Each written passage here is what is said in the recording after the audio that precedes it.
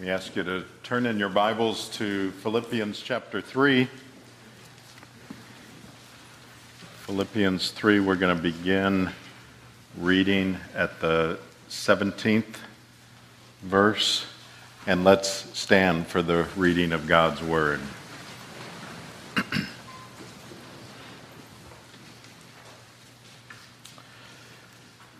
Brothers, join in imitating me and keep your eyes on those who walk according to the example you have in us.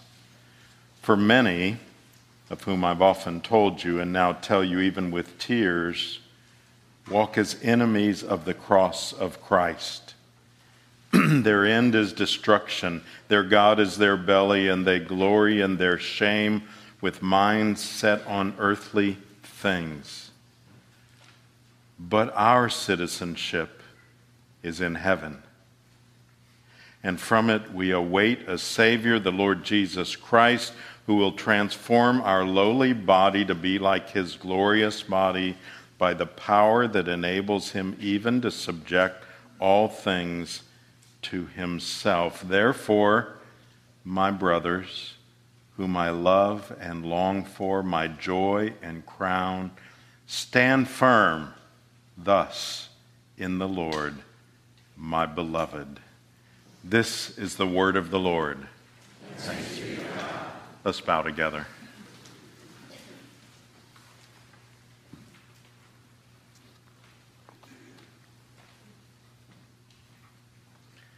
Oh Lord, we thank you for your word,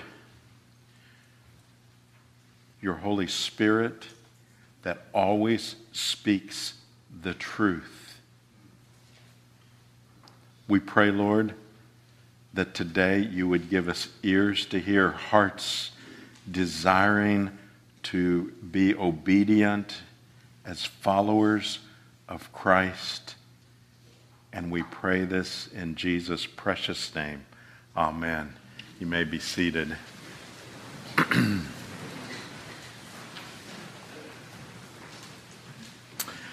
For I received from the Lord what I also delivered to you, that the Lord Jesus, on the night when he was betrayed, took bread, and when he had given thanks, he broke it and said, "This is my body, which is for you.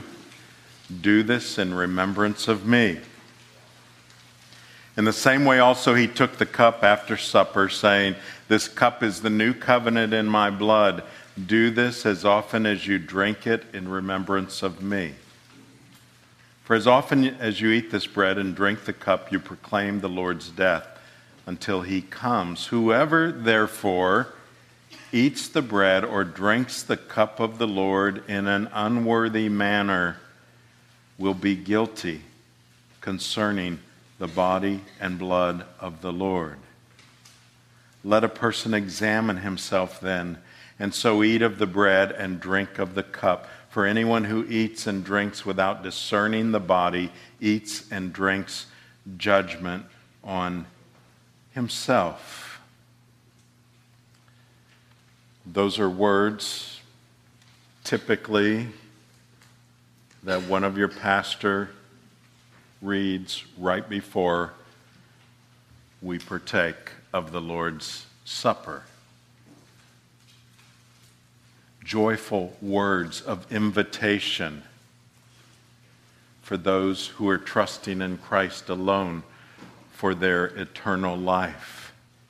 And awesome and awful words promising judgment for those that would partake in an unworthy manner. I don't personally know anyone who would deliberately call God's judgment down on themselves and do that when they've been warned. I don't know anyone who would. But that would bring us then to the question, if the way you do that is by partaking in an unworthy manner. How do we know? I don't want to call judgment on myself. How do I know if I might be doing that today, here? I don't want to do that.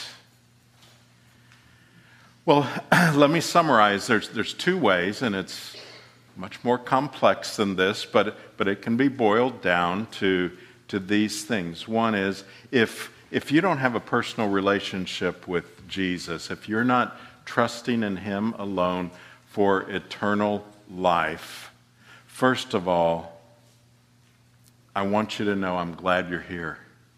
And I want you to stay. And I want you to listen.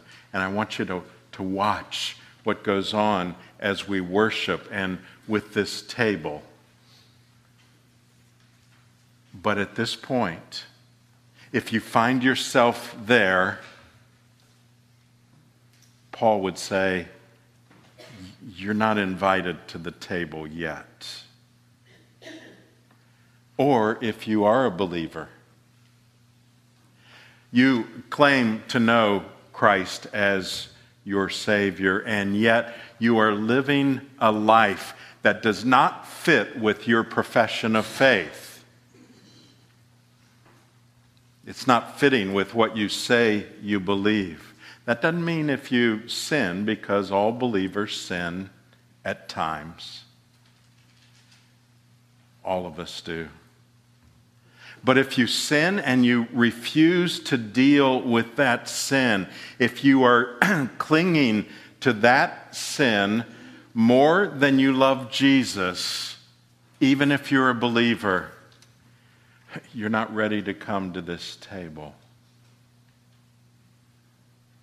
You mustn't until you're going to worship Jesus more than that sin.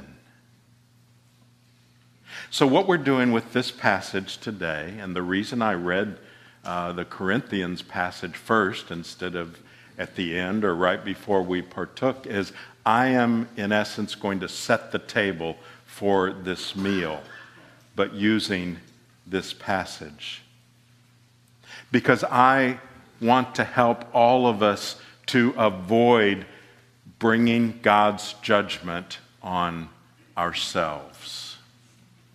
In this passage, Paul talks about two groups. The first group that he talks about, he calls enemies of the cross. Verse 18, it says, "For many of whom I have often told you and now tell you even with tears, walk as enemies of the cross of Christ." Now, Paul is not wishy-washy, right? You agree with me there? He is not going to cut slack to the unsaved, because he knows he's not just talking life and death, he's talking eternity here. He understood the weightiness of this message that he had. He doesn't have time to play around with being politically correct or non-offensive. He says, you are with Christ or you are an enemy of the cross. Now, some of you might say, well, come on. I mean, really? I like Jesus. He's fine with me. I just don't happen to believe that he's God or that he can pay for sins, but I certainly don't consider myself to be his enemy. Well, Paul wasn't the first one to make that dividing line. In fact, Paul is following what Jesus said in Matthew 12. Jesus said, "Whoever is not with me is against me." You are his child or his enemy. You are one or the other. You are not both, and you are not in between those two groups. Why? Verse 19. He says their end is destruction. Their God is their belly. Their glory, they glory in their shame with minds set on earthly things. So he now begins to talk about their behavior, what characterizes their behavior. When he says their God is their belly, he's saying they have the wrong God. They have a small g God. And their God is physical satisfaction. That's their small g God. Now, on the one hand, he had already dealt with a group called the Judaizers earlier in the book. And the Judaizers, as you will remember, were the group that would say, look, here's the gospel, but there's something else you got to do. You got to, in essence, become a Jew, do all the rites of the Jews and so on. And once you get through all those things and become a real Jew, then you can follow Christ. And Paul was unwilling to tolerate that because they diminished the gospel, which diminishes Christ. They were saying it's the gospel or it's Jesus plus works that you do.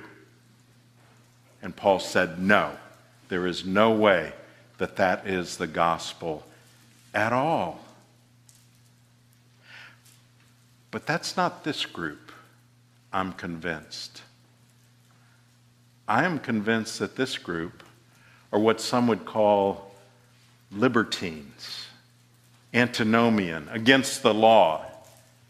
They would do anything to satisfy their appetites when it says their God is their belly, not just indulging in food, although that was likely part of it, but any kind of overindulgence in their appetites, no restraints, whatever that God wants, that God got from them. So they had no restraints on what they did. That's why I said, brothers, join in imitating me. Keep your eyes on those who walk according to the example you have in us. They were the Philippian believers. Some of them were imitating them. They were imitating the wrong people. And they were saying, well, that's a good option. That's how we will act. After all, we can be forgiven.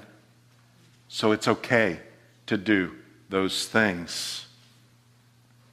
But then Paul addresses not only their actions, but their thinking. And you can't really take those apart, but he does say those are two areas. He says, with minds set on earthly things. They had wrong thinking. Their minds were in the wrong place. Verse 19 says, they glory in their shame. That's the insanity of their wrong kind of thinking. Right becomes left. Up becomes down. And that which is shameful, their wrongdoing, became something they were proud of. They were displaying. Insanity. They were wrong-minded. And it was because they were one-dimensional. Their eyes were on the world that they were living in as if this is all there is. And he talks about their destiny. Verse 19 is destruction. Their end is destruction. Now, there's destruction in this life. Yes, lives will be destroyed. Sometimes, though, in this life, it looks as though they're totally getting away with it and enjoying every moment of it.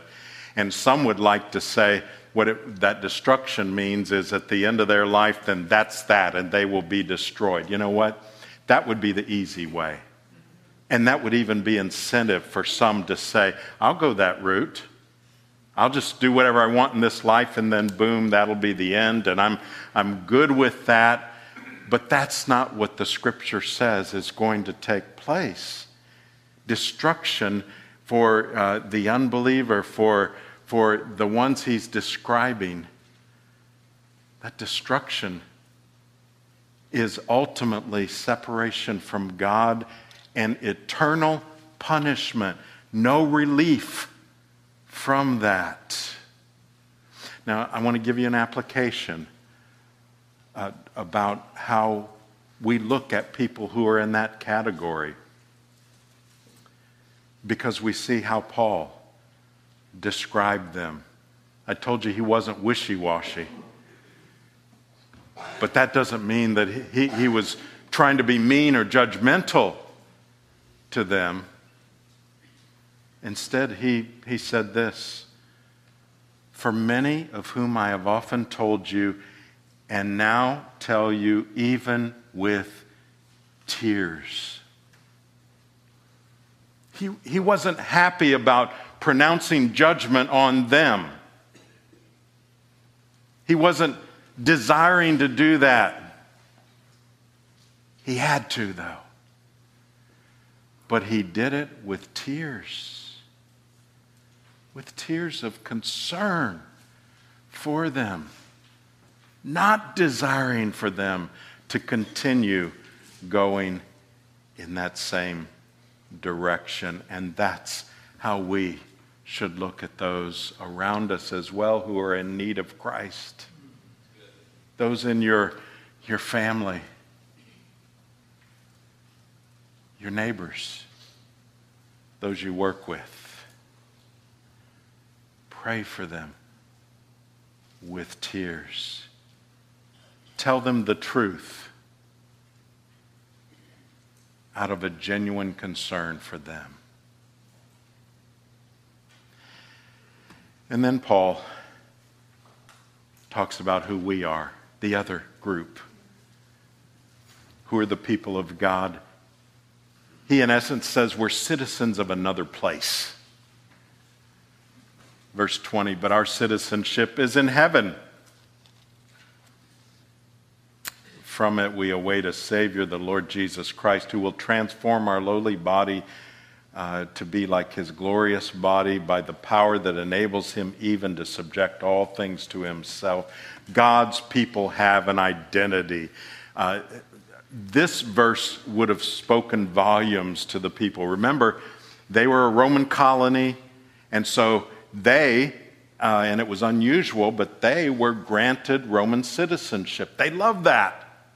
They loved to have all the privileges of citizenship. It was a big deal to them. They knew it was an honor and there were privileges involved. And Paul said, you know what, Roman citizenship, let's talk about, if you're a follower of Christ, where your real citizenship is. Now, personally, I have a German birth certificate.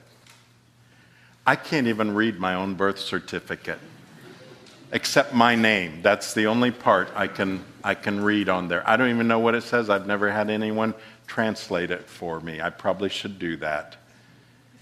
The reason I have a German birth certificate is because my father was in the army and he was stationed in Frankfurt, and so that's where I was born. And as I understand it, the laws have changed at this time now, because I looked them up to see if that was still the case. But as I got older and as I was growing up, I was told that I had dual citizenship before I was 21. Citizenship in the U.S. and in Germany. But at the age of 21, if I wanted to remain a German citizen, I would have had to declare that. You know what? That was never in doubt.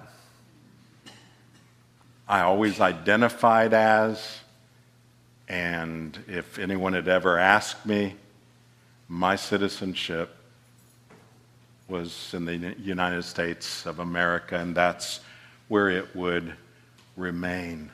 Our citizenship defines us, doesn't it? Paul is making it clear that we either have citizenship in heaven or we are an enemy of the cross.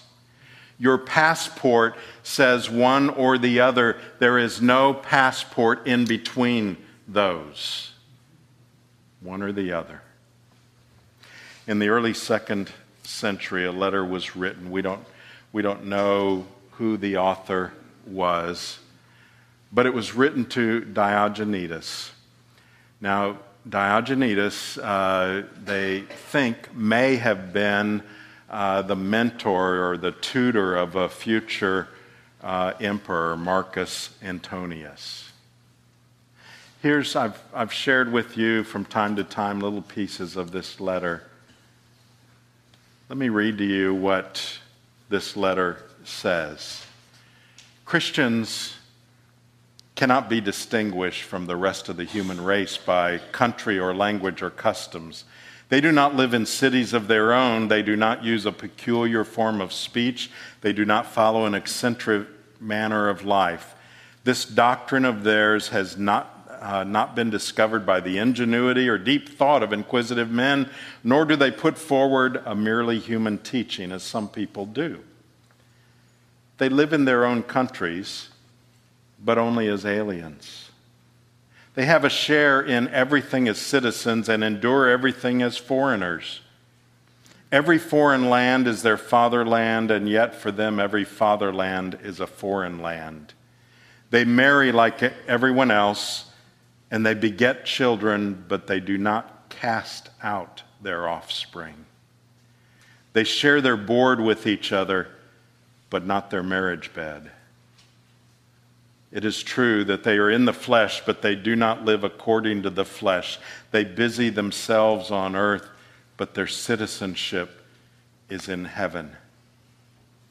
They love all men, and by all men are persecuted. They are unknown and still are condemned. They're put to death, and yet they're brought to life. They are poor, and yet they make many rich. They are completely destitute, and yet they enjoy complete abundance. They're dishonored, and in their dishonor are glorified. They're defamed and are vindicated. They're reviled, and yet they bless. When they are affronted, they still pay due respect. When they do good, they are punished as evildoers. Undergoing punishment, they rejoice because they are brought to life. They're treated by the Jews as foreigners and enemies, and they are hunted down by the Greeks. And all the time, those who hate them find it impossible to justify their enmity. To put it simply, what the soul is in the body, the Christians are in the world. The soul dwells in the body but does not belong to the body, and Christians dwell in the world but do not belong to the world. Our destiny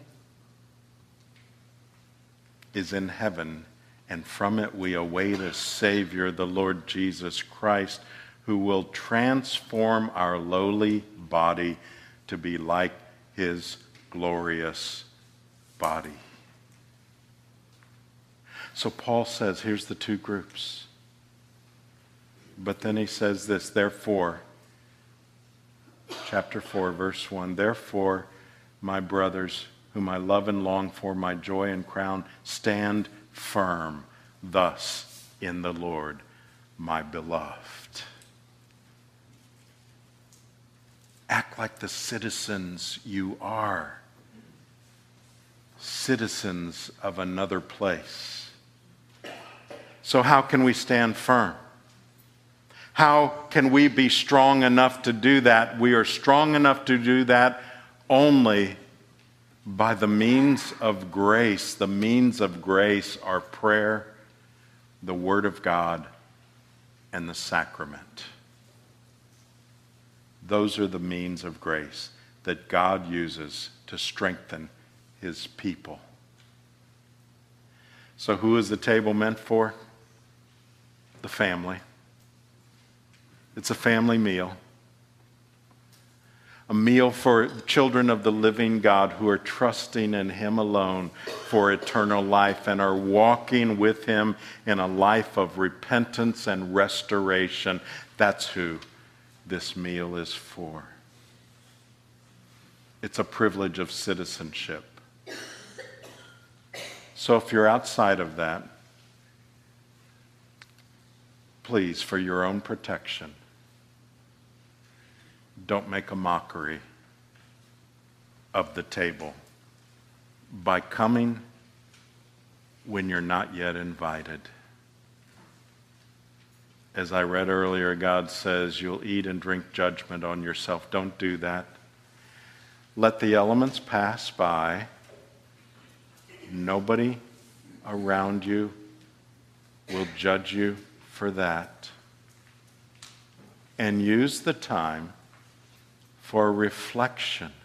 On page 11 of your worship guide, you will find prayers and things to think on for those who are not taking communion. Use that time for reflection and come to Jesus. But if you know your citizenship is in heaven, rejoice in your salvation. Take, eat, and drink, and be strengthened to stand firm. Let's pray together.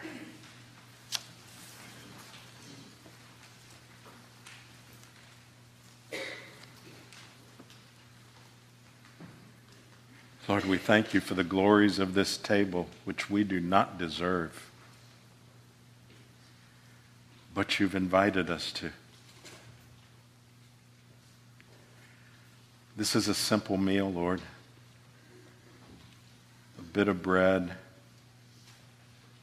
a taste of the fruit of the vine, things we can find in our kitchen at home.